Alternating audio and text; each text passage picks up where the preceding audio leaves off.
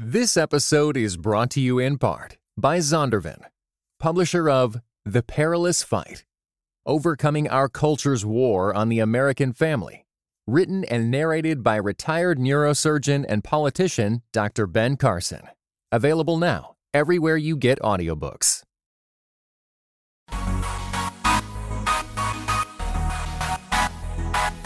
Dynamic voices for a diverse church. This is Pass the Mic. Greetings and God bless. Welcome to another episode of Pass the Mic, Dynamic Voices for a Diverse Church, powered by The Witness, a Black Christian collective. I am your host, Tyler Burns. You can follow me on Twitter and Instagram at Burns Clan. Please follow at your own risk. And I am so excited about today's episode because I get to make a couple of special announcements. And you know that I love nothing more than making some special announcements that will enhance the lives of our beautiful, loyal, incredible Pass the Mic audience. The first of which is this. I am playing today a special throwback episode from our PTM Live tour, which took place in 2018. And it was a 6-city tour. We went all over the country and we received so much love from you, our listeners. We had to take it back to that.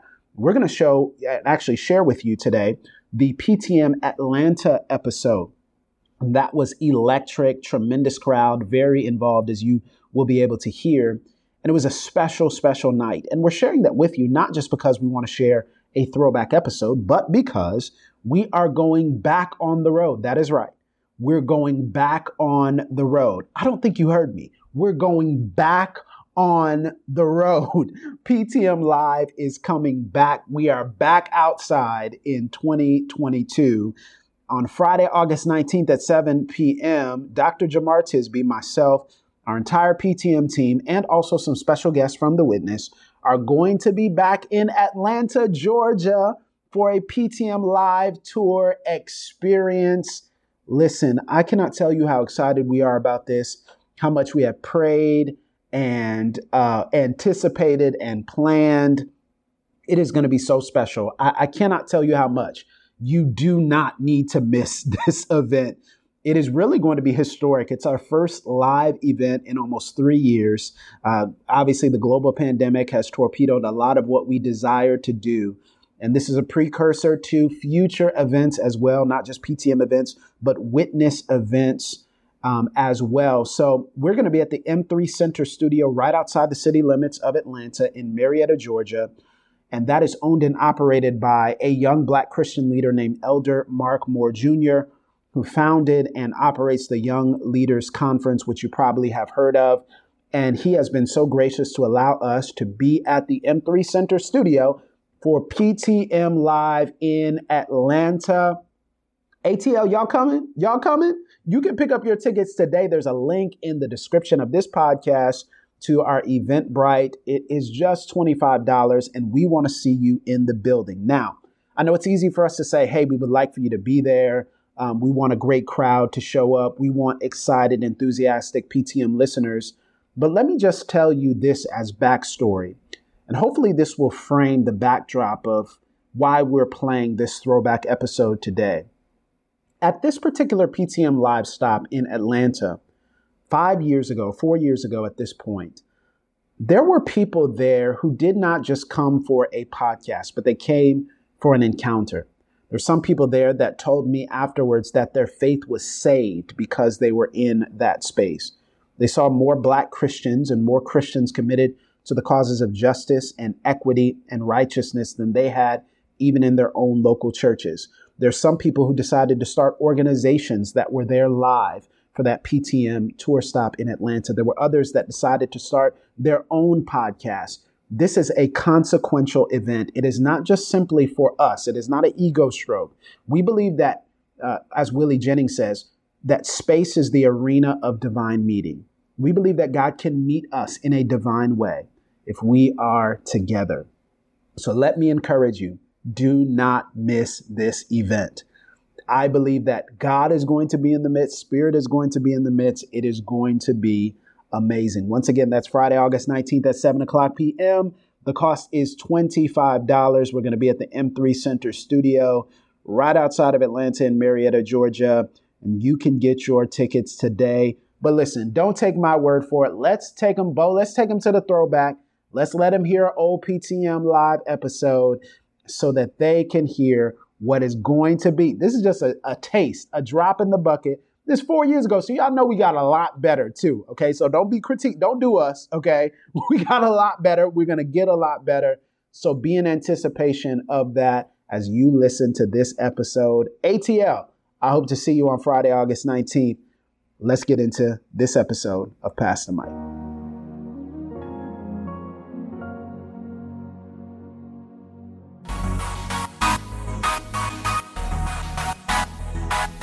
Dynamic voices for a diverse church.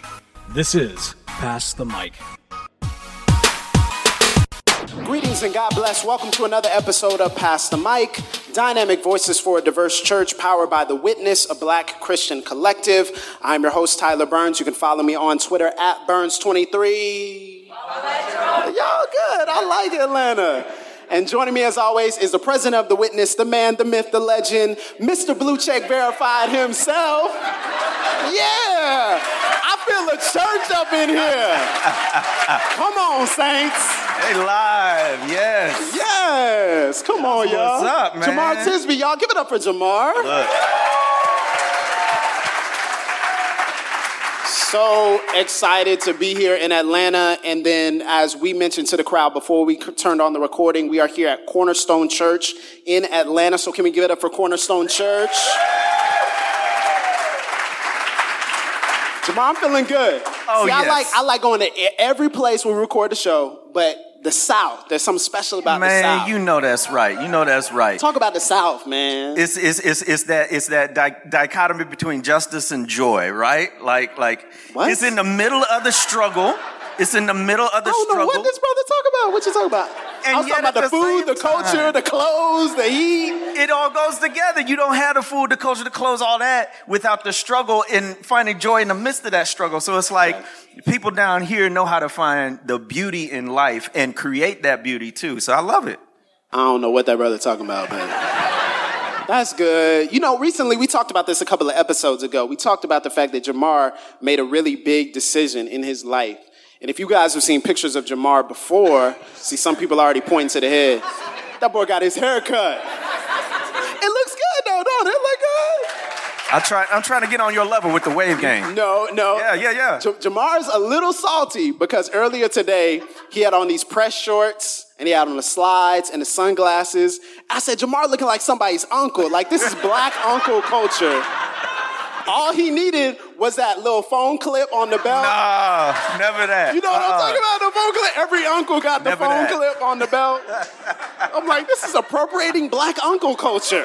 Okay? We didn't talk about you though. We didn't talk about you you. can't talk about because me. you came in the jogging pants, you came with the do-rag on, with the hat over it. Okay. You were looking like Ty. What did Adam say? He said, that man ain't nobody's pastor right now.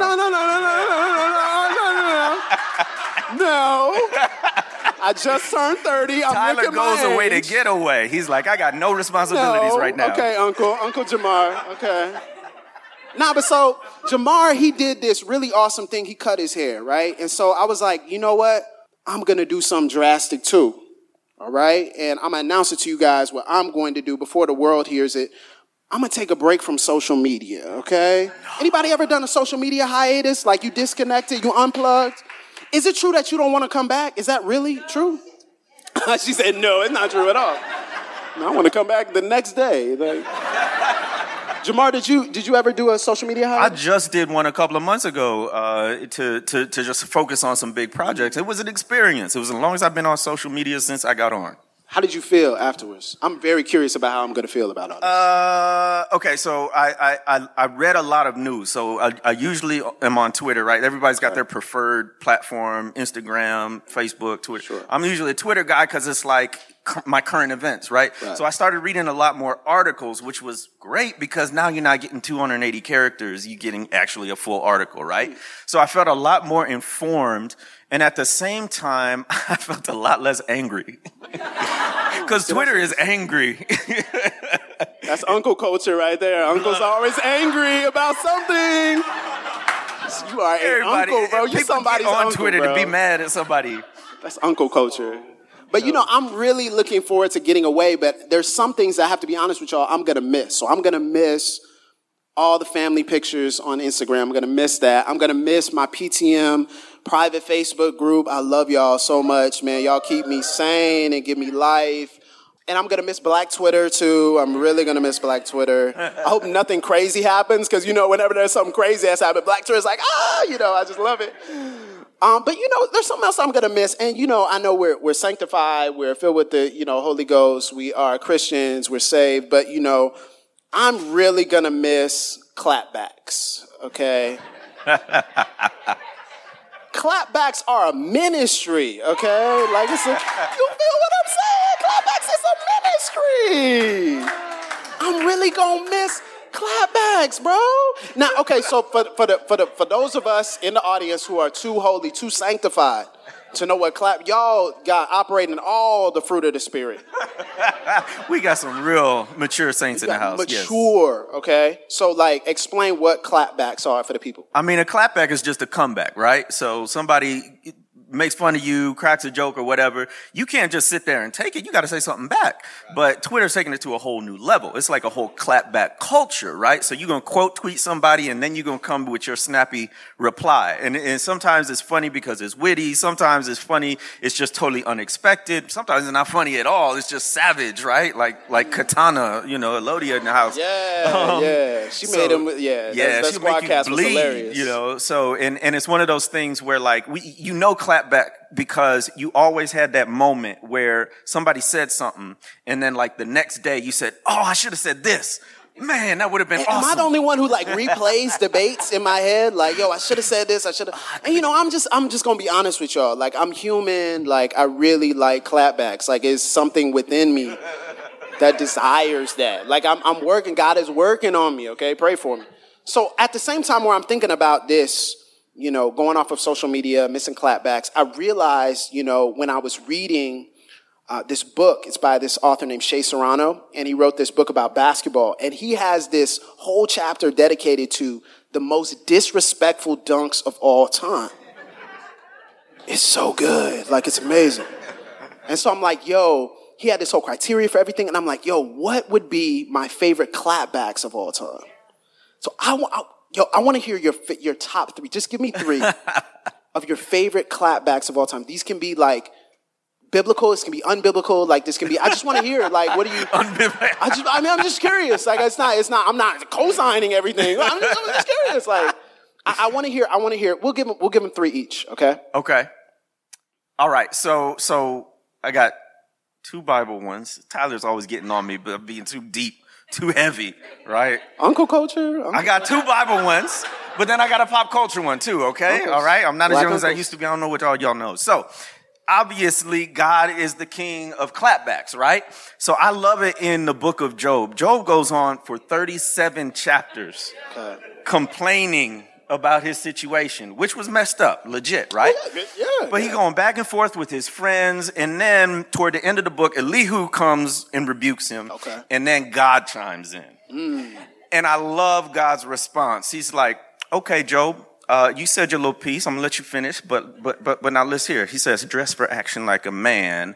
I will question you and you make it known to me. And then he asks him, 2 or 3 chapters straight of questions. Yeah. Where were you when I laid the foundation of the earth? Tell me if you have understanding. Or who shut the seas with the doors when I burst out of the womb? Okay? Have you commanded the morning since your days began and caused the dawn to know its place? You tell me, Job. Come on, church. I just thought that was a bad clapback. And then what did Job say? He says, I lay my hand on my mouth. I have spoken once. Nothing ever again. I will not answer. It's bad if God actually directly claps back to you, not to a people or a group or a country. That's bad. Okay, so I'm gonna go new, and then I'll go to old. Okay. So this is not a biblical one. The Story of Adidon by Pusha T. The Pusha T diss track against Drake. Because here's the thing, if you clown on my nose, that's one thing. If you clown on the way I dress, that's one thing. This man said, you are hiding a child. Like, he changed the man's life. He changed the trajectory of his existence. Like, that's heavy to me. Like, if you make me rethink, like, my responsibility as a man, like, that's a really good clapback. Yeah, okay? yeah. That wasn't just like an insult or I'm joning you. He's like, I need to call you to a higher moral level. Okay, number two. Okay, number two, I'm studying history, so I follow all these historians online, right? Yes, so, do this one. So there's this cat online. He's a historian at Princeton. His name is Kevin Cruz. I mentioned him at Pass the Slice. And he got into it with this guy named Dinesh D'Souza. I don't know if you know about Dinesh D'Souza, but he's like he's like an equivalent of a... Pray for Brother Dinesh, man. Pray for him. He's a false teacher in historian terms. Okay. And so he tried to say some stuff, and then an actual academic historian clapped back. And I love it because he just does it on Twitter in these long Twitter threads. And so D'Souza's trying to say, well, Republicans are really the party of civil rights. Yeah, if you go back to 1860, right? Like, there was this big switch. And so, literally... I'm looking for the exits. I'm just making sure I got the exits. This is one over here, one over there. But literally, Kevin Cruz takes him to school. He's like, I keep seeing this talking point in my mentions, so sure, let's address it. And you can just picture him just rolling up his sleeves. Then he goes on for like 20 tweets, and just breaks it down. I didn't read it all. Like, I was like, oh, good, He drags him. But D'Souza won't quit. But look, it's so funny seeing historians clap back to other people who don't know history. Because historians is all about getting receipts. Historians got the receipts. That's very academic. Mine is sort of academic, but one of my favorite writers of all time is a guy named James Baldwin. Ooh. Love James Baldwin. And so James Baldwin, there's this famous clip of him on the Dick Cavett show. And he's talking about his experience of being black in America. And then they bring out this Yale philosopher named Paul Weiss. And so he kind of gives a rebuttal to everything that James Baldwin said. Now, here's the thing. Posture during the clapback is really important. Like, your posture is like super. And so this was back when you could like smoke on national television. And so he's got this cigarette, and the guy comes out, and they're like, what did you think about, James Baldwin, what he said? He's like, well, I disagreed with a lot of it. And James Baldwin's kind of looking like, and then he does the tap on the cigarette. He does the I was like, oh, stop. Taking his time. And then as only Baldwin can do, he starts like breaking it down, He's like, he does this thing about, I don't know if the Christian church is racist, but all I know is that the most segregated hour is high noon on Sunday, You want me to rest my wife, my woman, Yes. And it's so crazy because the guy says something after that, but I've never wanted to know what the guy said. Like, I've always stopped the clip, like right there. He should have just been like, yeah, you're right. But that's the thing about clapback culture. Clapback. You never back down, so it just makes you look more stupid. Okay, last one for you. Yeah, it's another biblical example, right? Okay, so we know Jesus Christ is the king of clapbacks. And I love the way he brings it to the Pharisees, right? He does it multiple times in the Gospels. But there's one particular incident, and I think the setup is so important, right? Because Jesus is teaching in the temple, and the Pharisees, who are the religious authorities of the time, they don't like his teaching because it's disrupting their power, all that stuff, right? So Sounds familiar. Sounds familiar. It does. And so they want to test him, which is a bad idea. Don't test Jesus. So they bring the woman who's caught in adultery. And they say, okay, teacher, you who are teaching this law, you just spent all that, you did this big old sermon. Now, according to the law, it says we are to stone her. What do you say, Mr. Disruptive Teacher? And Jesus, it was so smooth because he's writing in the sand. Nobody knows. Posture is so important. Nobody knows what he's writing. But he's nonchalant about it. He's like, okay, let he who is without sin cast the first stone. And then what's so savage? What does he do after? He goes back to writing. Yeah. Goes back to writing. And they all went away silently. Man, I love it. So my last one is a biblical example too, but this is actually someone who Jesus healed. It's a blind man in John chapter 9. John chapter 9. Yeah, you already know where I'm going. See, you know what I'm saying? And so the blind man, disciples pass by. They're like, who sinned, this man or his parents, that he was born blind? So Jesus is like, it's not someone that sins, it's that my glory may be revealed in him. So he puts mud on his eyes and then heals the man. He goes away seeing. But then the Pharisees and the Sadducees, they question the man because Jesus healed on the Sabbath. Now, here's the crazy thing. The blind man is like so, like his clapback is so, I don't know what just happened. Like he just started seeing it. It was like, yo, clapback, clapback, clapback. Because first they went to his parents, right? Yeah. They went to his parents and they were like, yo, what happened? And they were like, we don't know. And then they said this, they said, our son is of age. Why don't you ask him?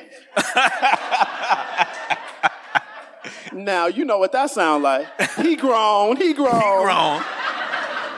I'm like, yo, that's crazy. And then they go in and talking to him and they're like asking him the same question over and over again. And he's like, bro, like, I don't know how. Like, I don't know that he's a sinner. Like, you're talking about Jesus is a sinner. We know he's a sinner because he healed on the Sabbath. He's like, look, all I know is I was blind. Now I can see. Look. And then they keep asking him questions. And then he says something crazy. He's like, wow, this is remarkable. This is amazing. That's actually in the Bible, bro. And again, when you know you've won the clapback. You know you've won when people throw you out. They threw the man out. They were like they couldn't have nothing to say to come back to him. She's like, just get out of here. Just go. We don't want to see you. Man, clapbacks. I like clapbacks, man. But you know, clapbacks are really fun. They're really rewarding. But the question that we have to ask ourselves, and this is a question we've been asking ourselves, is, are clapbacks really productive? And is it productive for us not to react, but is it productive for us to be reactionary? Mm-hmm. We've been asking that question. Yeah. Because while it's fun, it's rewarding, and I don't think there's a choice. Like, I think you can be productive and you can react sometimes. I don't think it's a choice. We can walk and chew gum at the same time, okay? FYI.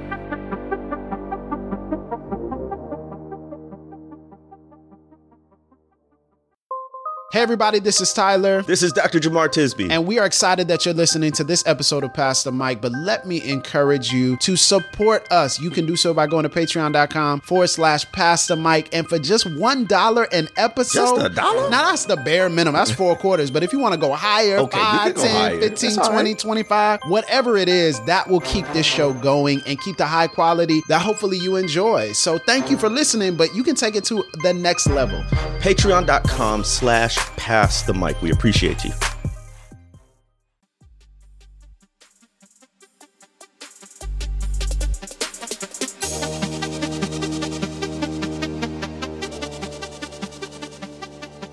But the question is, what are the consequences of not reacting to everything, but being reactionary to everything that happens in our culture? You see any consequences with that? Yeah, I mean, you become known for simply what you're against, right? Is all your whole identity is I'm not them. I'm not those people, or we don't do that. Yeah. And that becomes, I mean, then your whole identity, your whole existence is negative. And it's based on sort of tearing someone or something else down rather than, like you saying, being productive, being constructive. Yeah. And I think there are some people, especially with social media, right? It has lent itself to that. They think it's their ministry. It's right. like got a clapback ministry. Right. And it's like, okay. I mean, it is a ministry, you know. If you do it well, you know, some people are gifted, right? But yeah, you become known solely for what you stand against rather than what you stand for. You know, what I found that's very fascinating, there's been this movement to decenter our theology or decolonize our theology away from mostly Anglo and European sources so that we're rooting the scriptures properly, not just in one particular majority culture.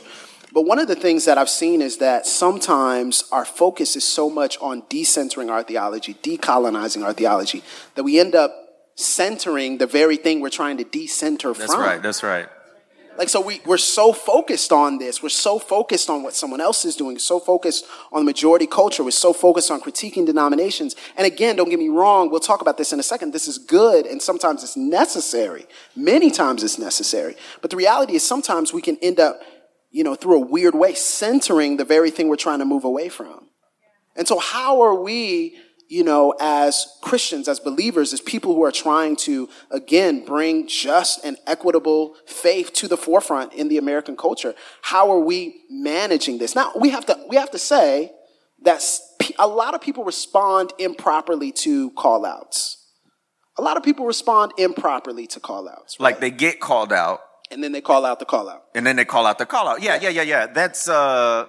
That's kind of irksome to me, right? Because it's dismissive. It's dismissive, right? So this happens to us all the time. Happens to us all the time. I mean, I get a lot of folks on my timeline basically saying, you know, all you do is critique XYZ. And I recognize I do a lot, but that's because I study history and there's a lot to critique. But at the same time, if you haven't experienced what I'm talking about, you know what I'm saying? It becomes, calling out the call out becomes policing. Tone policing. Tone policing, right? Like, it's not even about you calling out. They don't address the issue at all. What they're responding from is, you made me feel bad, so stop doing it. And I'm like, that's not constructive, nor am I going to stop. That's uncle culture. But, you know, I really think it's important for us to recognize that when we are called out, I think the church has done a very poor job of responding to when people have experienced decades, years of hurt, pain, injustice, marginalization, dismissal, and how you respond to someone who responds to you in pain, it tells us a lot about your spiritual maturity. Yeah. And a lot of us, the problem is we derive our identity from being a part of the status quo. And that's our identity, is that we're in control, that it's comfortable for us. And what the Bible calls us to do is respond in repentance, to respond with sensitivity. And I know you guys, you know, in talking with the Pastor Slice group, it was crazy to hear all these stories of people who have been in a position to where they've been hurt, but the church hasn't listened to them. And so what is the church? How is the church in some ways minimizing it? And recently you got called out for something. I thought you responded really, really well. Yeah. Jamar gets called out. Like, we called Jamar out, but like, it's different. It was definitely in public. It was on Twitter. He got called out. And I thought you responded really well. Yeah. So, I mean, because I thought it was legit, right? Like a lot of call out or clapback culture, it depends on your motivation, right? Are you really trying to be productive and constructive in your criticism? And have you done your homework, right? There's a lot of people who are quick to clap back, but really aren't even putting in the work to understand the issue. This particular person had, and it was something that I said on Twitter, and it was just, it just needed more fleshing out than I could do in 280 characters. And I think productively he called me out on that. And I was just like, look, I appreciate the thoughtful, respectful engagement. And that was cool. I think that makes us all better. And at the end of the day, what we agreed to disagree, but it was like in the spirit of fellowship. So like, I'm not afraid he's going to try to blast me in an article or more on Twitter, and he's vice versa, right? So I think that can be productive. There's tension in the church. By the way, we got to get comfortable with tension in the church, right? Speak on that. It's this idea of unity and diversity. And I think a lot of times the church tries to avoid tension, A, as if it's a bad thing, and B, the strategy is to avoid tension by pretending there's not something tense going on, right? And so a lot of times, like when we had this slate of police-related killings, a lot of people didn't know how to address it. So what was the solution? We don't. We don't mention it. Or racism in general, white supremacy in general. Oh, I know this is going to be divisive in my church, so guess what? I'm not going to talk about it. Or it'll be real, skip a stone over it. I mention it in a prayer, or, by the way, we should all love one another. Unity. We should listen to one another. It's like, like, but what's that look like? Killed. Like, let's address the killing. Yeah. So I think,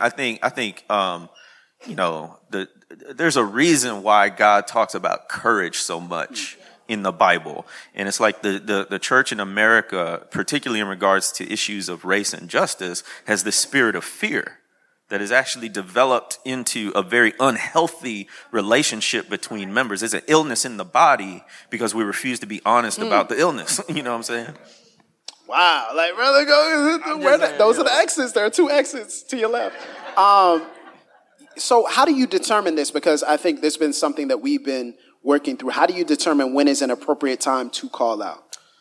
Because I think this will really help people who are here, because they exist in settings where there may need to be a confrontation. There may need to be some sort of addressing of what's going on, an email, a letter, a face-to-face conversation. How do you determine those things? And I don't think we should give, the full criteria, but just how do you do it for yourself? I mean, for me, it really comes down to I have an experiential knowledge or an academic knowledge of a particular issue, right? So when it comes to racism, I've experienced that. I can speak from experience about the hurt and the pain that it causes. And so I can call that out because, hey, it's happened to me, right? or from an intellectual standpoint, I've studied this, right? Or this is my job. I do this, whatever. When you know about something, whether that's from an institute or sort of a study. My wife is calling me. Hey, baby. Yeah, you need to get that, bro. Yeah. Whoa, bro, you brave, bro. I would answer that.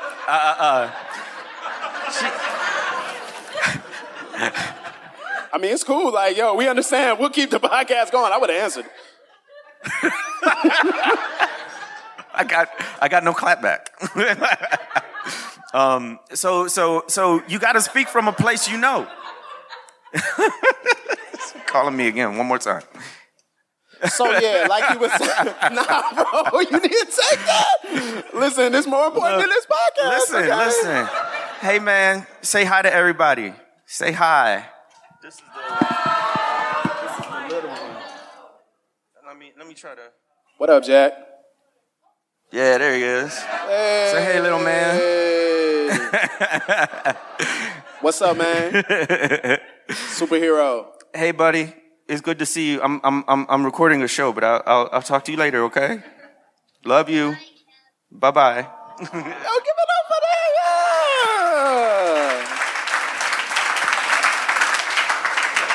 We're going to keep that in the show. That's completely unedited. We're not going to edit that out. When people say, why you do this? That's it. Yeah, talk about it. I mean, real talk. So my black son doesn't have to live in the same kind of world that I live in. That's it. That's it. Like, people don't realize it's real. Yeah. Like, people get on social media and think this is just like an abstract philosophical debate. No, I'm talking about real hurt and real pain that people have been through. Black and white, right? Because it's hard to be an ally. It's hard to be an ally. Absolutely. It's costly. And when I say something, trust me, when I say something, when I call out something, it's because I know it. Either I've experienced it myself, someone I know and love has experienced it, or I've studied it. So I just hope that people who call out the call out realize we're not doing this for the fun of it. Most of us. Yeah, like I don't know anybody. I just personally don't know anybody who just says I would like to call out racism. Like, and I would like to get trolls. I would like to. Because that's really gonna be good for me. Like, people are gonna really like me. There's a career in it. Like, where's the money? Like, where is that money?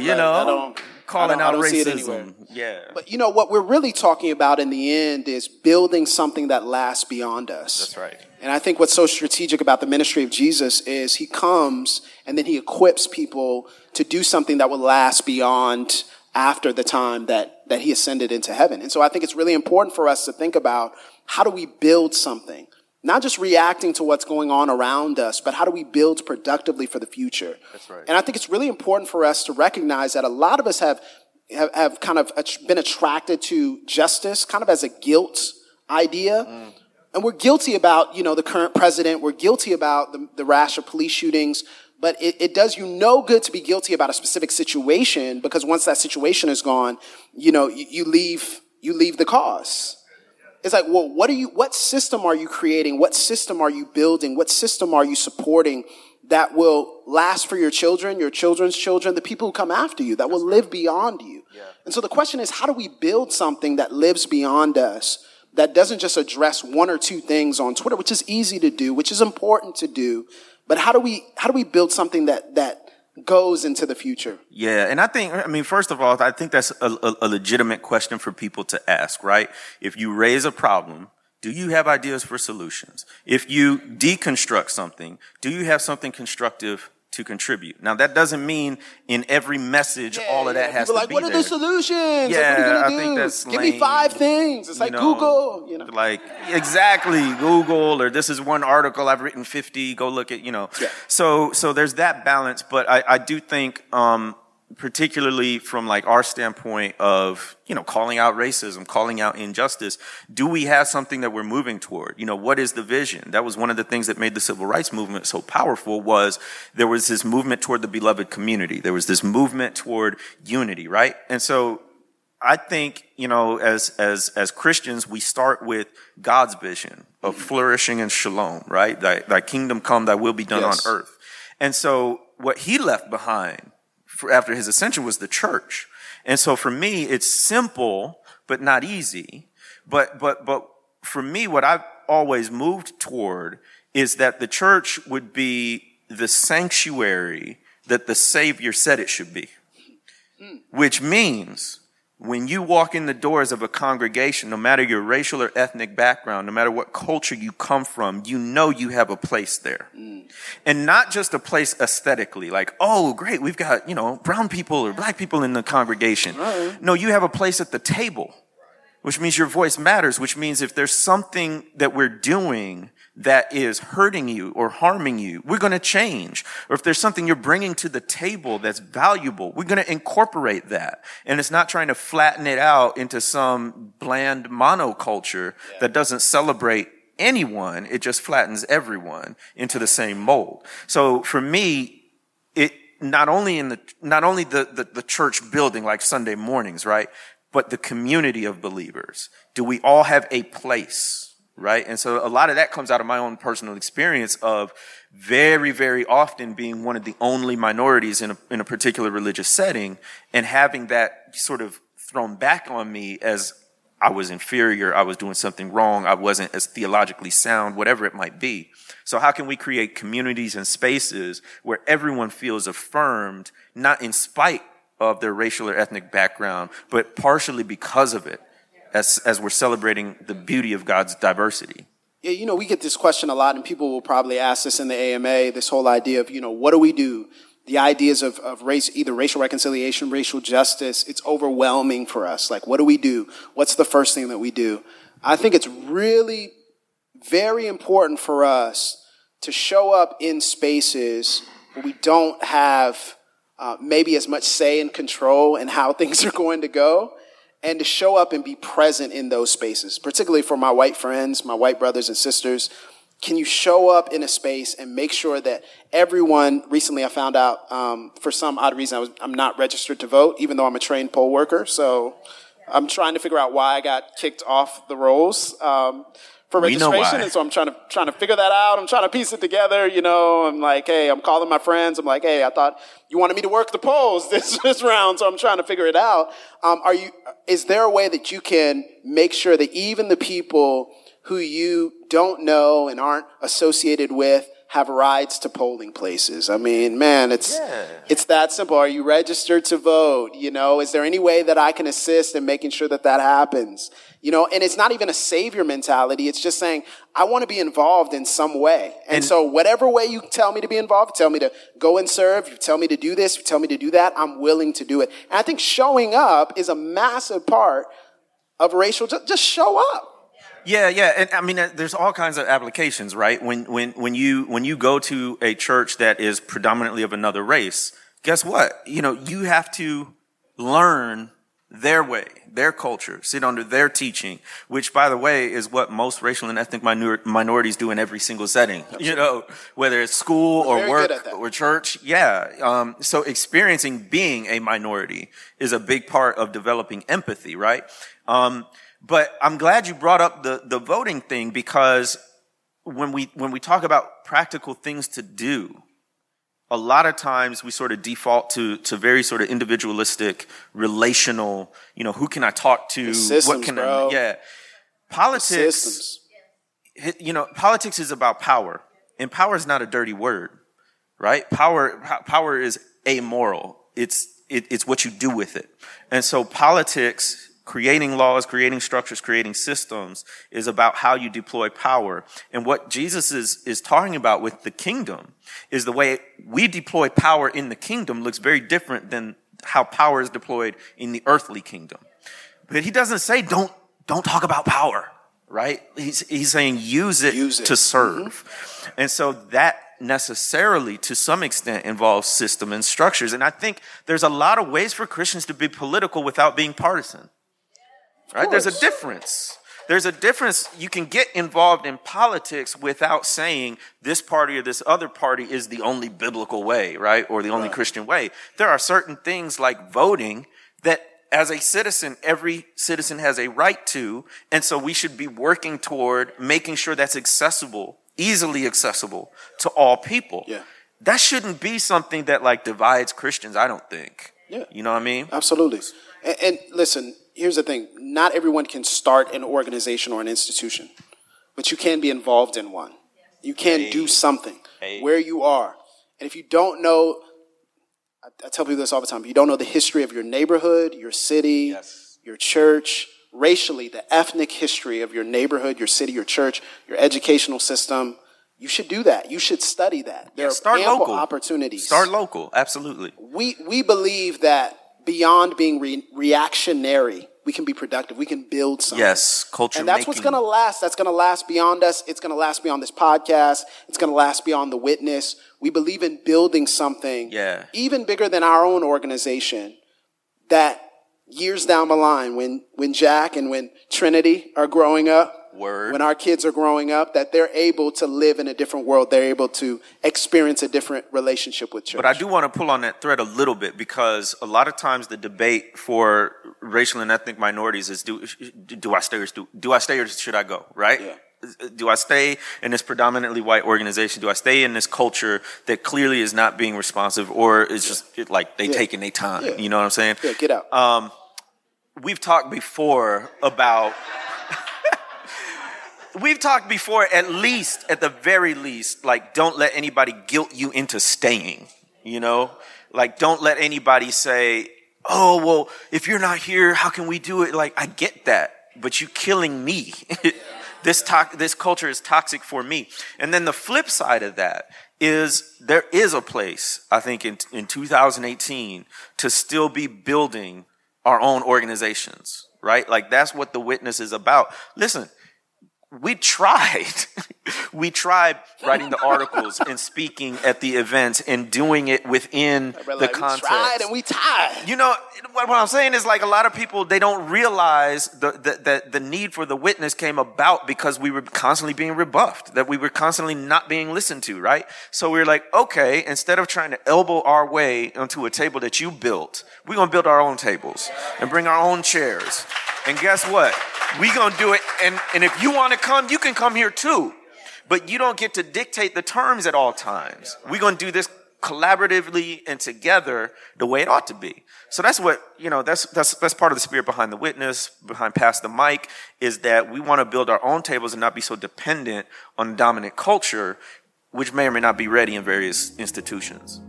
Man, that's good, brother. Can we give it up for Uncle Jamar? All right, Cousin Ty.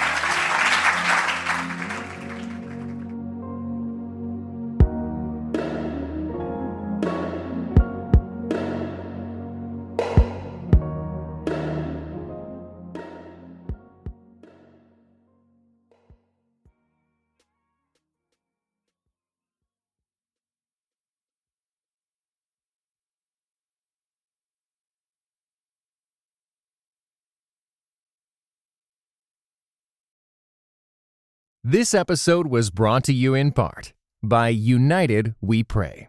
United We Pray is a podcast devoted to praying and thinking about racial strife, especially between Christians. Come join us in praying for the unity of God's people.